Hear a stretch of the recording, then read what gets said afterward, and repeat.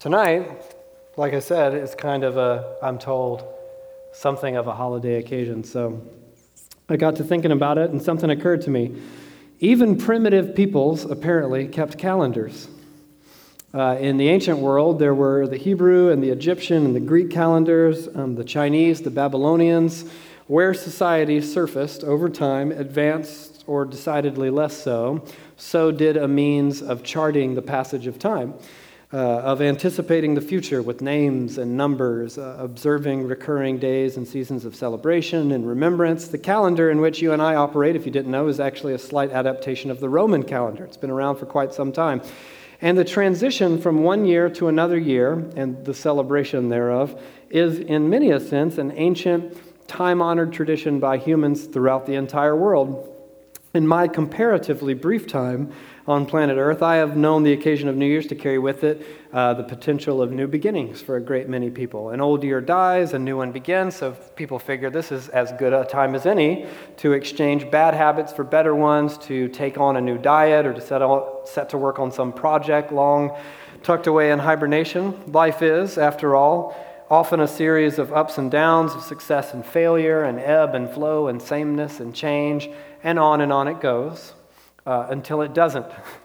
The imposed annual cycle of reset will, of course, come to a close for each of us eventually. If you didn't know that, now you do. Welcome to church. Next week, we will return to the Gospel of Matthew, which is what we do ordinarily here at Van City on a normal given evening. But tonight, I wanted to spend another holiday evening in something of a one-off for you, the faithful few, the select few that happen to grace the doorstep tonight.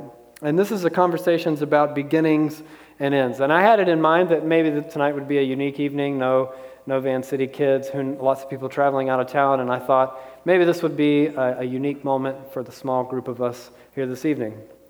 Lately, my 4-year-old son, who just ran up here and yelled my name, he's been filled with questions about the exact location of his grandpa, a man who died this fall. And he asked things like, where is grandpa in the specific spatial sense? Can we go there? Will he come back from wherever he is? And for a number of reasons, some of them obvious and others that will become apparent as we go on, answering questions like these is a complicated endeavor. And it's not only because he's 4 and his understanding is limited, but because the questions that he's asking and their answers are both ancient and wonderful and scary and cosmic and beautiful. If you live to be 100 years old, you will do so across the span of, I'm told, 5,200 weeks.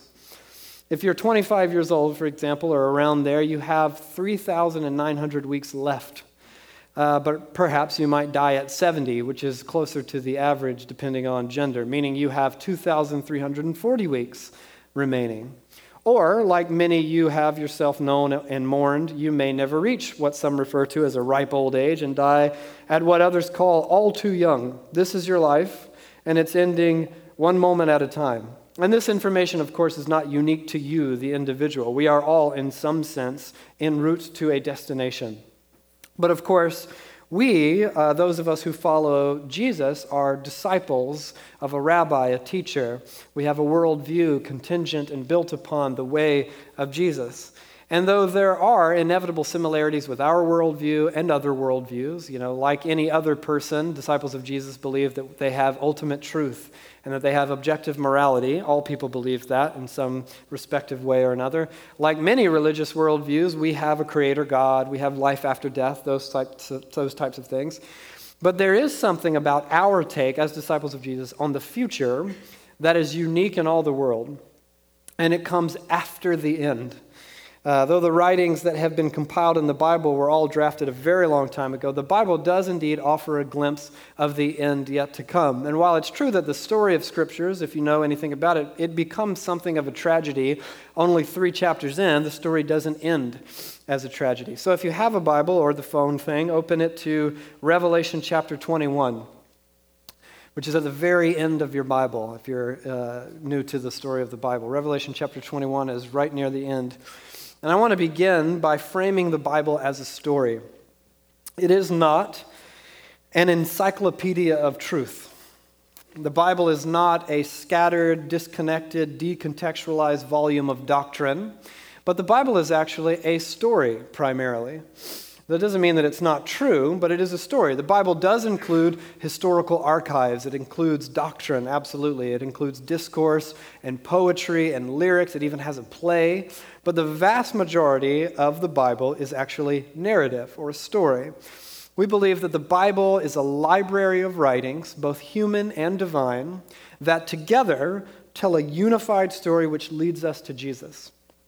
And that library's narrative can be divided into 6 chapters, if you like. God establishes a kingdom, and he creates humanity in his image that they might share in his rule and his reign over the good world he has created. Humanity, however, if you know the story, blows it.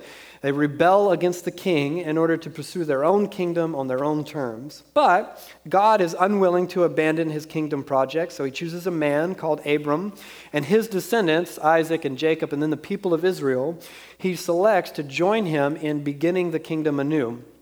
And if you know the story, Israel, like Adam and Eve, fails. So then, on down the line, Jesus comes, and he succeeds where Adam and Eve and Israel, as well as you and I, have all failed, and God's kingdom is inaugurated once again. The mission to spread the kingdom to the world continues in what we call the church, which is another way of saying disciples of Jesus throughout history.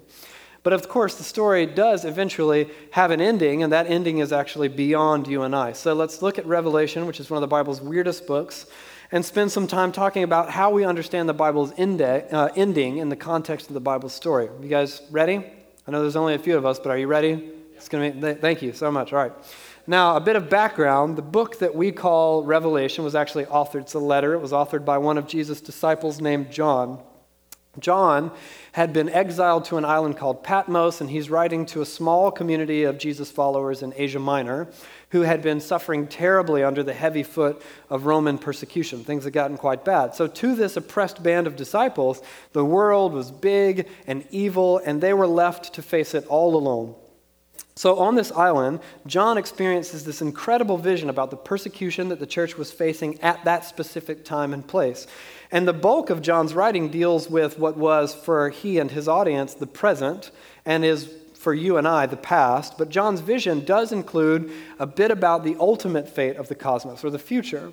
So in drafting this letter to the persecuted disciples of Jesus, John reveals to his readers that tucked behind this empire of cruelty that loomed ominously over the church of the first century was someone called Satan, the great enemy and antagonist of the Bible story. Now we are centuries beyond the Old Testament, and Jesus and his followers in the first century understand that the old unnamed snake in Genesis, who first led Adam and Eve astray, was actually the devil himself, was Hasatan, the accuser, Satan. And he was there in the beginning, and his parade of death and destruction continues up until the point that John is writing this letter and on into the future. It felt, for the church in the first century, as though the entire world was coming to an end. And it often feels that way now as well. For John, this little group of Christians in Asia Minor has been woven into a cosmic spiritual battle as old as the universe itself. And to these shivering disciples of Jesus comes a letter of revelation, we call it. Jesus will triumph ultimately, and his faithful followers will enjoy and share in that triumph eventually. So let's look down at Revelation 21, where Jesus' ultimate victory finally comes to fruition. Revelation 21, verse 1. It says, "Then I saw a new heaven and a new earth. For the first heaven and the first earth had passed away, and there was no longer any sea." Sea in ancient Hebrew thought was a symbol of chaos and evil and upset. So there's no longer any sea, no longer any evil or chaos. I saw the holy city, the New Jerusalem, coming down out of heaven from God, prepared as a bride beautifully dressed for her husband. And I heard a loud voice from the throne saying, "Look, God's dwelling place is now among the people, and he will dwell with them. They will be his people, and God himself will be with them and be their God. He will wipe every tear from their eyes. There will be no more death or mourning or crying or pain, for the old order of things has passed away." He who was seated on the throne said, "I am making everything new." Then he said, "Write this down, for these words are trustworthy and true." He said to me, "It is done. I am the Alpha and the Omega, the beginning and the end. To the thirsty I will give water without cost from the spring of the water of life. Those who are victorious will inherit all this, and I will be their God, and they will be my children. But the cowardly, the unbelieving, the vile, murderers, sexually immoral, those who practice magic arts, the idolaters and all liars, they will be consigned to the fiery lake of burning sulfur. This is the second death." Skip down to verse 22. "I did not see a temple in the city, because the Lord God Almighty and the Lamb are its temple. The city does not need the sun or moon to shine on it, and for the glory of God gives it light, and the Lamb is its lamp. The nations will walk by its light, and the kings of the earth will bring their splendor into it. On no day will its gates ever be shut, for there will be no night there. The glory and honor of the nations will be brought into it. Nothing impure will ever enter it, nor will anyone who does what is shameful or deceitful, but only those whose names are written in the Lamb's book of life." Look over at the following chapter, chapter 22. Let's read this beginning in verse 3, Revelation 22:3. "No longer will there be any curse. The throne of God and the Lamb will be in the city, and his servants will serve him. They will see his face, and his name will be on their foreheads. There will be no more night. They will not need the light of a lamp or the light of the sun, for the Lord God will give them light, and they will reign forever and forever." The final two chapters of the Bible speak beautifully of the fate of the cosmos. And obviously there's a certain level of poetic descriptors, and I don't know if there's actually no sun, or there's probably not tattoos on foreheads. Who knows? I'm not there yet or anything. But the point is that it's a beautiful world restored to the goodness of the garden from the beginning of the Bible story. It's brimming with potential. Humanity reigns with God like they were supposed to in the beginning, and in God's loving presence forever. And evil and suffering and death are put out for good.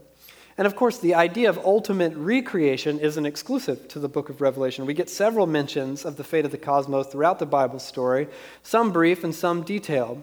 Turn with me one more time, if you don't mind, to Isaiah, the book of Isaiah in the Old Testament. You can consult the table of contents if you like, or just click the little button. During what we've called chapter 3, if you remember the story of God slide that was on here a few minutes ago, the nation of Israel is sent into exile. So during that time, a prophet called Isaiah speaks of a coming Messiah, and he even talks a little bit about the destiny of mankind. So if you're in Isaiah, turn to chapter 65, and let's read Isaiah 65, beginning in verse 17. It says, "See, I will create new heavens and a new earth." That language sounds familiar. "The former things will not be remembered, nor will they come to mind. But be glad and rejoice forever in what I will create. For I will create Jerusalem to be a delight and its people a joy. I will rejoice over Jerusalem and take delight in my people. The sound of weeping and crying will be heard in it no more." Skip down to verse 23. "They will not labor in vain, nor will they bear children doomed to misfortune, for they will be a people blessed by the Lord, they and their descendants with them. Before they call, I will answer. While they are still speaking, I will hear. The wolf and the lamb will feed together, and the lion will eat straw like the ox, and the dust will be the serpent's food. They will neither harm nor destroy on all my holy mountain, says the Lord." This motif of recreation carries on throughout the New Testament authors.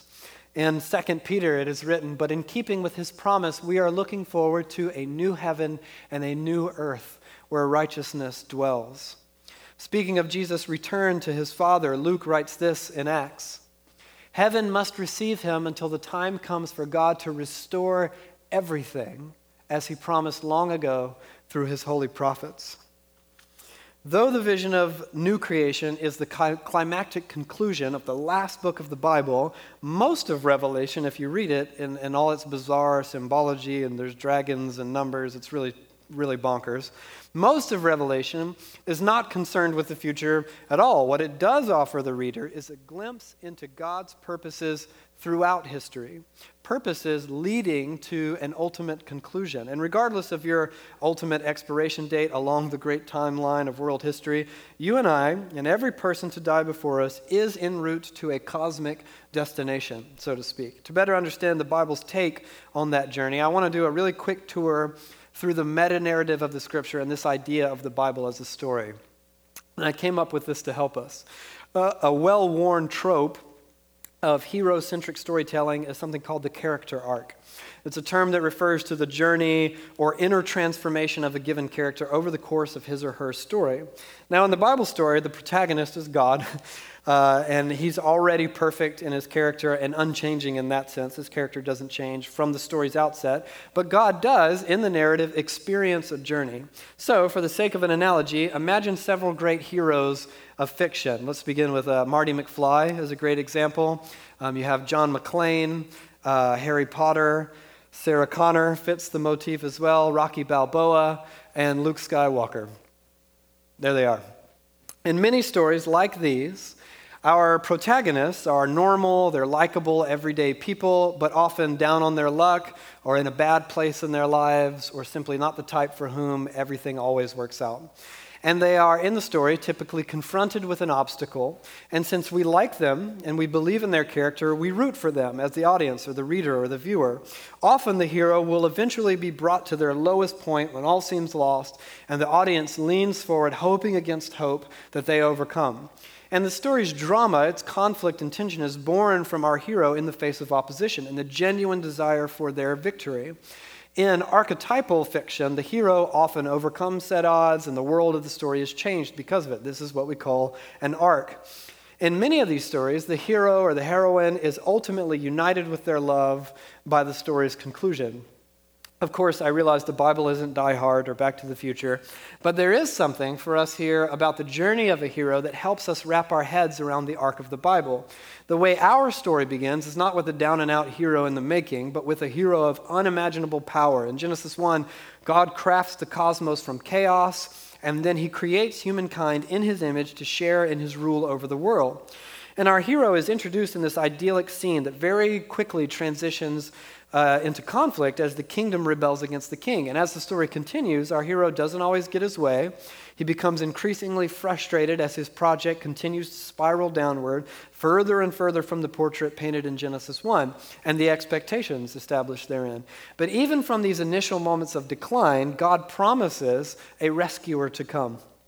Someone that the text calls a son of Eve or a human being who will crush this weird talking snake of Genesis 3, a hero who will overcome the curse, the enemy of death.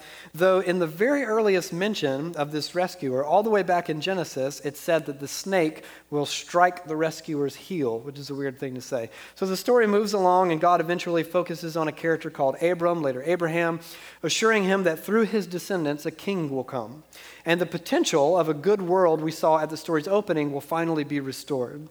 And if you know the story, from Abraham came the nation of Israel, and eventually Israel is reluctantly given a king, and then more kings, and the line of ensuing kings shows absolutely no sign of this promised snake-crushing rescuer, this hope for the world. So you're reading it and you're kind of thinking like, oh, okay, here's King David. He's a hero. He's a man after God's own heart. Sounds pretty promising. He might be the one. Nope, he's a murderer. He's an adulterer. That's not him.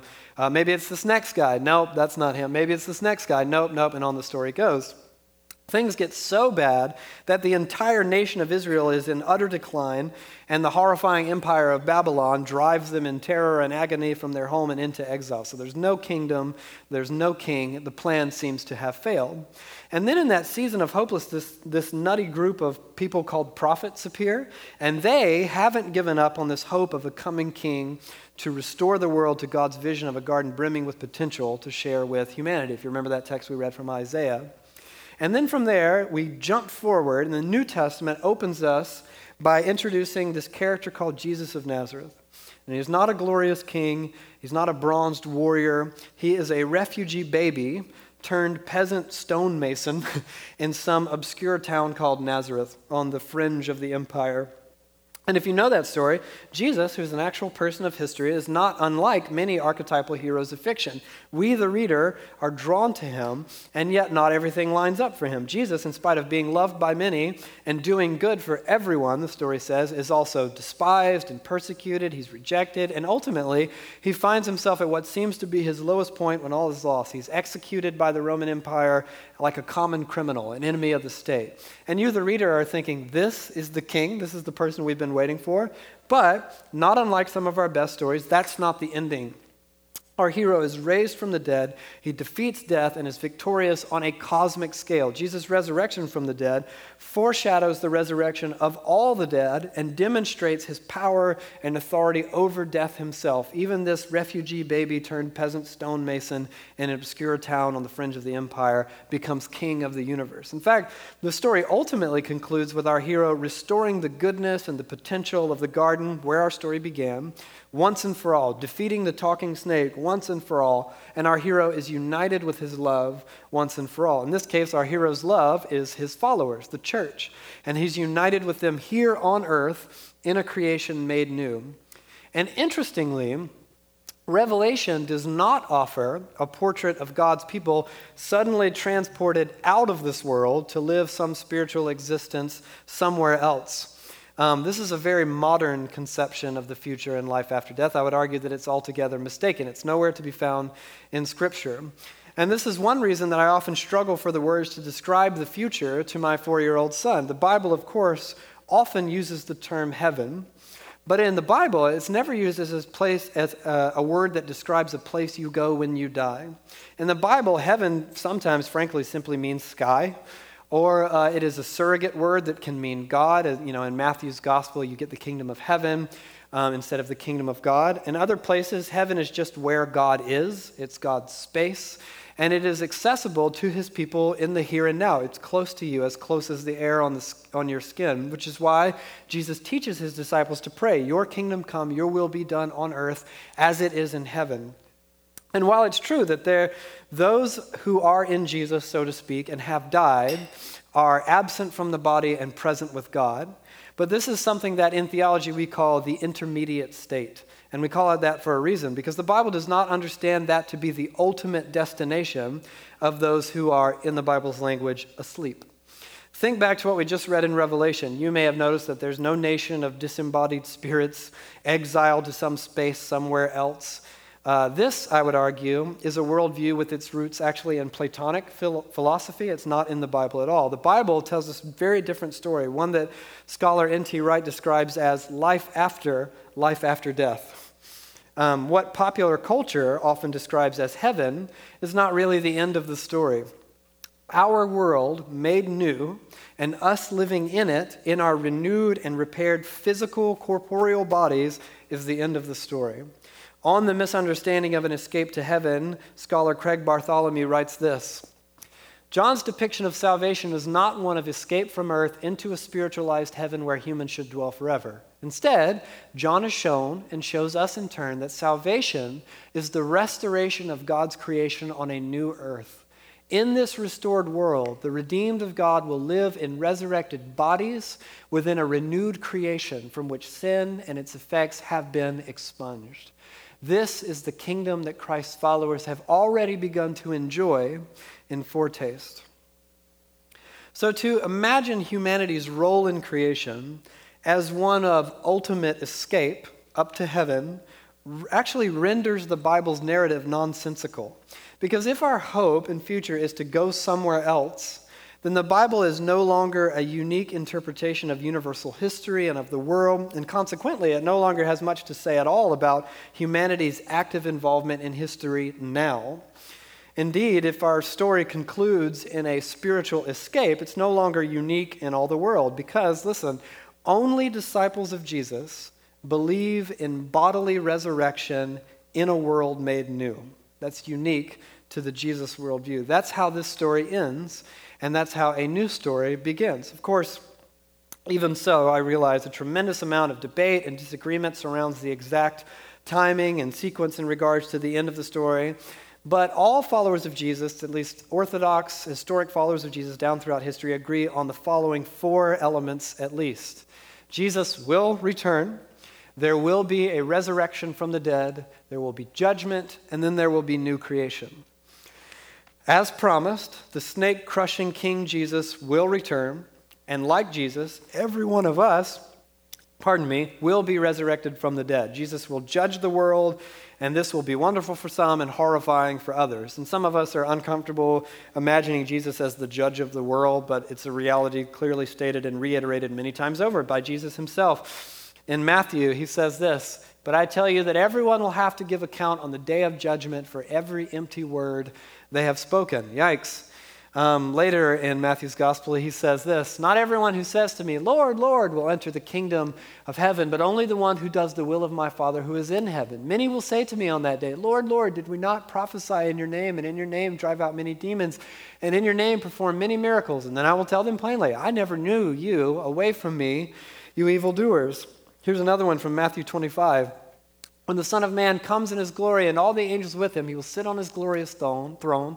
All the nations will be gathered before him, and he will separate the people one from another as a shepherd separates the sheep from the goats. He will put the sheep on his right and the goats on his left." So the sheep, if you're not familiar with shepherding metaphors, the sheep are representative of Jesus' faithful followers, and they will inhabit the new heaven and the new earth, our world made new. And the goats, representative of those who reject the way of Jesus, will go away to what the Bible calls destruction. In Hebrew thinking, judgment was more than the simple and foreboding courtroom paradigm that dominates much of our thinking today. We typically think of judgment as guilty, and then a sentence is pronounced. But instead, in Hebrew thinking, judgment is always a good thing. Judgment is hope. We want there to be judgment, the restoration of what the Bible calls shalom, goodness, wholeness, peace, completion, and the destruction of evil. Destruction is about way more than this simple, crude idea of punishment. It's not purely punitive. It's the eradication of evil and of those unrepentantly resolved to doing evil from God's good, healed world, and in turn, the eradication of evil and suffering and death and injustice. So in the story, the cosmos itself will not be destroyed and then, kind of made from scratch again. It will be restored. And that's a really important distinction because it implies a certain amount of continuity and familiarity of the good in this world that we know now and in the age to come, rather than, this incomprehensible world of clouds and endless hymns and harps or whatever it might be. Human beings were intended to enjoy God in the full context of life within God's good creation. When God set out to deal with sin and with the ruinous consequences of sin, he set out to destroy the enemy of creation, not to destroy creation itself. Creation will be redeemed. It was and is, in God's own words, good. And this restoration and redemption of the cosmos will be completely comprehensive in scale. The whole of humanity, creation itself, will be purged of evil and suffering and death. Every wrong will be undone in both the context of humanity, the physical realm, the spiritual realm, the environment all around you, the animal kingdom, everything. A comprehensive redemption reminds us of the story in which we find ourselves, the broadness of it. Often, many of us, I think, lapse into an individualistic understanding of salvation, apart from the full creational and relational context in which we were created to live. Meaning, many of us sort of carry with us a paradigm that the whole of the biblical story and the way we relate to Jesus revolve around me. The idea is like me and Jesus, me and my personal relationship with Jesus, me and Jesus in heaven or whatever. And yet God intends to save and restore not me only, but all of creation. And a comprehensive redemption implies that human cultural development and redeemed work will carry on in the age to come. Because read the story, they were there before the fall. They were created good. We will be loosed to continue the work of stewarding and developing the world as God first saw fit, but finally released from the bondage of sin and suffering and death. That is actually a beautiful, wonderful, hopeful story. And it's actually a story that you can wrap your head around, much more so than eventually an incomprehensible escape to the clouds somewhere. So for all the understanding or misunderstanding around the Bible, for all the justified confusion that surrounds the Bible as a book, at its heart, you actually find a very clear, very beautiful narrative. And it's a familiar arc. It's one that makes sense to us as humans. It speaks to the human condition. It answers all our most existential dilemmas with beautiful resolve. The trouble is getting there to that resolve, and that trouble is named death. It's death who removes us from the story before it achieves resolution. And according to the entire story of Scripture, death is the consequence of rebellion against God. So we will die. All of us. But disciples of Jesus commit the entirety of themselves, flawed and messy and screwed up though we may be, We commit the entirety of ourselves to the one who has conquered death. Only in Jesus are our hopes for human history, for the world, for ourselves, for those we love, brought together in the future of God's coming kingdom. And thus we get to look to the future and find not an empty void, not the darkness of death, not some unimaginable utopia in the clouds. When we look to the future, we imagine and crave the return of the King, the day when evil and suffering are banished for good. And in the words of Paul, the last enemy to be destroyed is death. Death is the complication in God's story. Satan, who in the words of Jesus comes to steal and kill and destroy, is the antagonist who rouses death.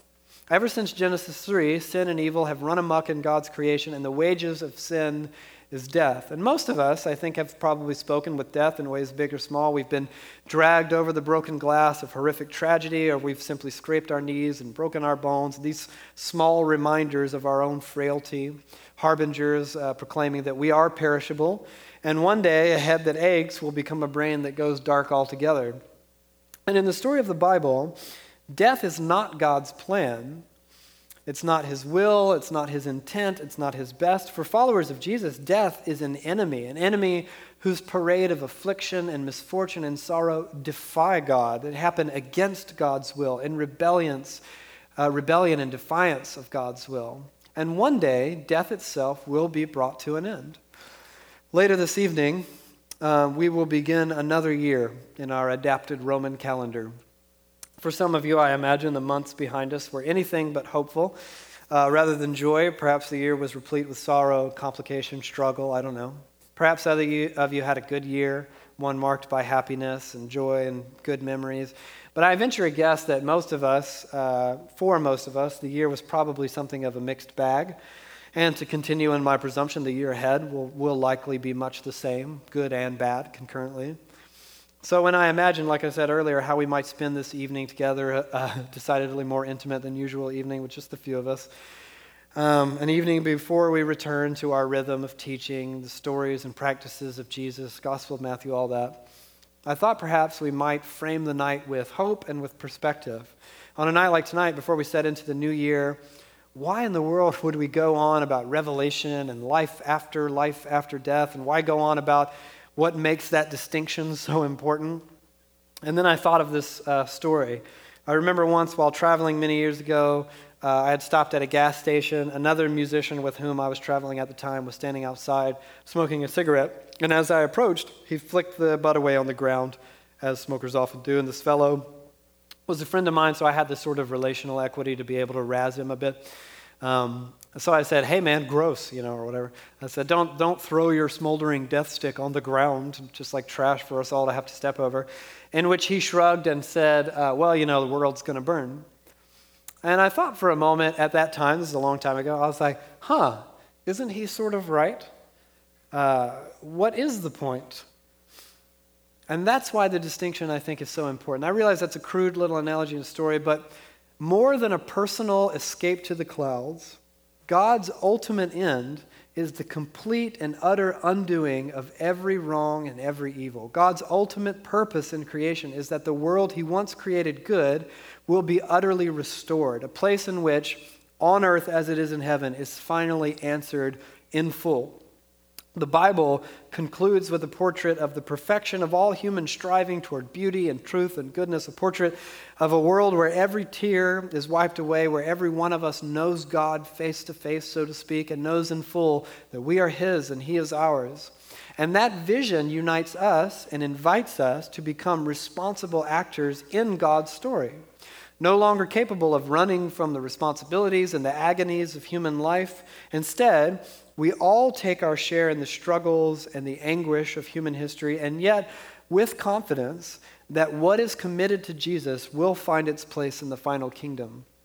So our work in the meantime concerns not only the spread of the gospel, the story of Jesus, so to speak, bringing others into God's kingdom. That's important, but that's not it only. It also concerns the renewal of culture. The cultural mandate that opens the story of scriptures to, subdue the earth and fill it.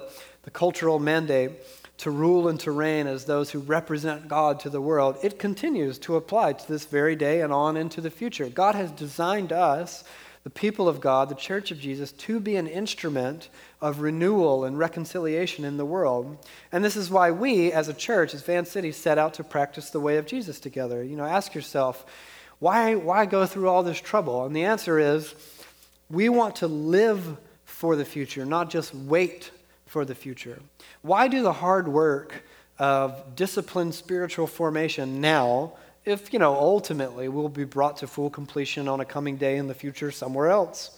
Why work at all? Why care for creation? Why learn and practice the way of Jesus? Why does Jesus have a way of life at all if the only thing that matters really is a one-off momentary incantation of inviting him into your heart as your personal Lord and Savior, which is a formula never once mentioned in all of the scriptures? Because what you do today matters for the future. Suppose you have a very realistic ambition to move to some other place and inhabit some other home. And suppose that in all likelihood, this will probably come to pass. It's almost definite. But it may be quite some time before it happens, years perhaps. Now you could, of course, ignore everything about your present state in order to hold out for the future. Do not invest in the people around you, the things around you. Neglect your current home. Neglect yourself while you're there. After all, you're headed somewhere else eventually. What does it matter? Or you can set out to live with great purpose every single day, making the most of the time and the relationships and the work to be done all around you every day. After all, you realize that much of what you do in this season will have massive consequences on what happens in the next season. And I realize that analogy is crude, and it's an analogy, so it breaks down eventually. But most of us probably don't live with a concentrated effort to neglect today in favor of tomorrow. But many of us, I think myself included, do lack the paradigm often in which our concern for the present and for the future might live together with great meaningful purpose and hope every single day. Because I get that we can never usher in the completion of God's kingdom ourselves. Absolutely, that's true. Only the return of King Jesus can bring that about. But our obedience in the here and now matters. Our effort matters. Big time. Our worship, our good works, our faithfulness to Jesus matters. And no, you will not heal every hurt, nor correct every injustice, nor remove every evil, but we are called to become active participants in bringing God's reign and rule to earth now. We are ambassadors of the coming kingdom in our families, in our workplaces, our schools, our neighborhoods. We act as a sign of the coming kingdom in the here and now. And why act now? Because though sin and suffering and evil will be eliminated altogether in the future, they can all be pushed back today in your own life, for your children and your families, for your workplaces, your neighborhood, your cities, which is why Jesus commanded that his disciples pray, on earth as it is in heaven. So, let us long for the day of Jesus' return, absolutely, while living for that day with eager, active anticipation in the year to come. 3 times in the final chapter of the final book in the story of God, Jesus repeats the words, I am coming soon. And John, Revelation's author, actually concludes his letter and the entire Bible itself with the only appropriate response to that quotation. He says, Amen. Come, Lord Jesus. So let us live for that day in the future, and let us live for that day this evening, tomorrow, and on into the year to come. Let's pray together.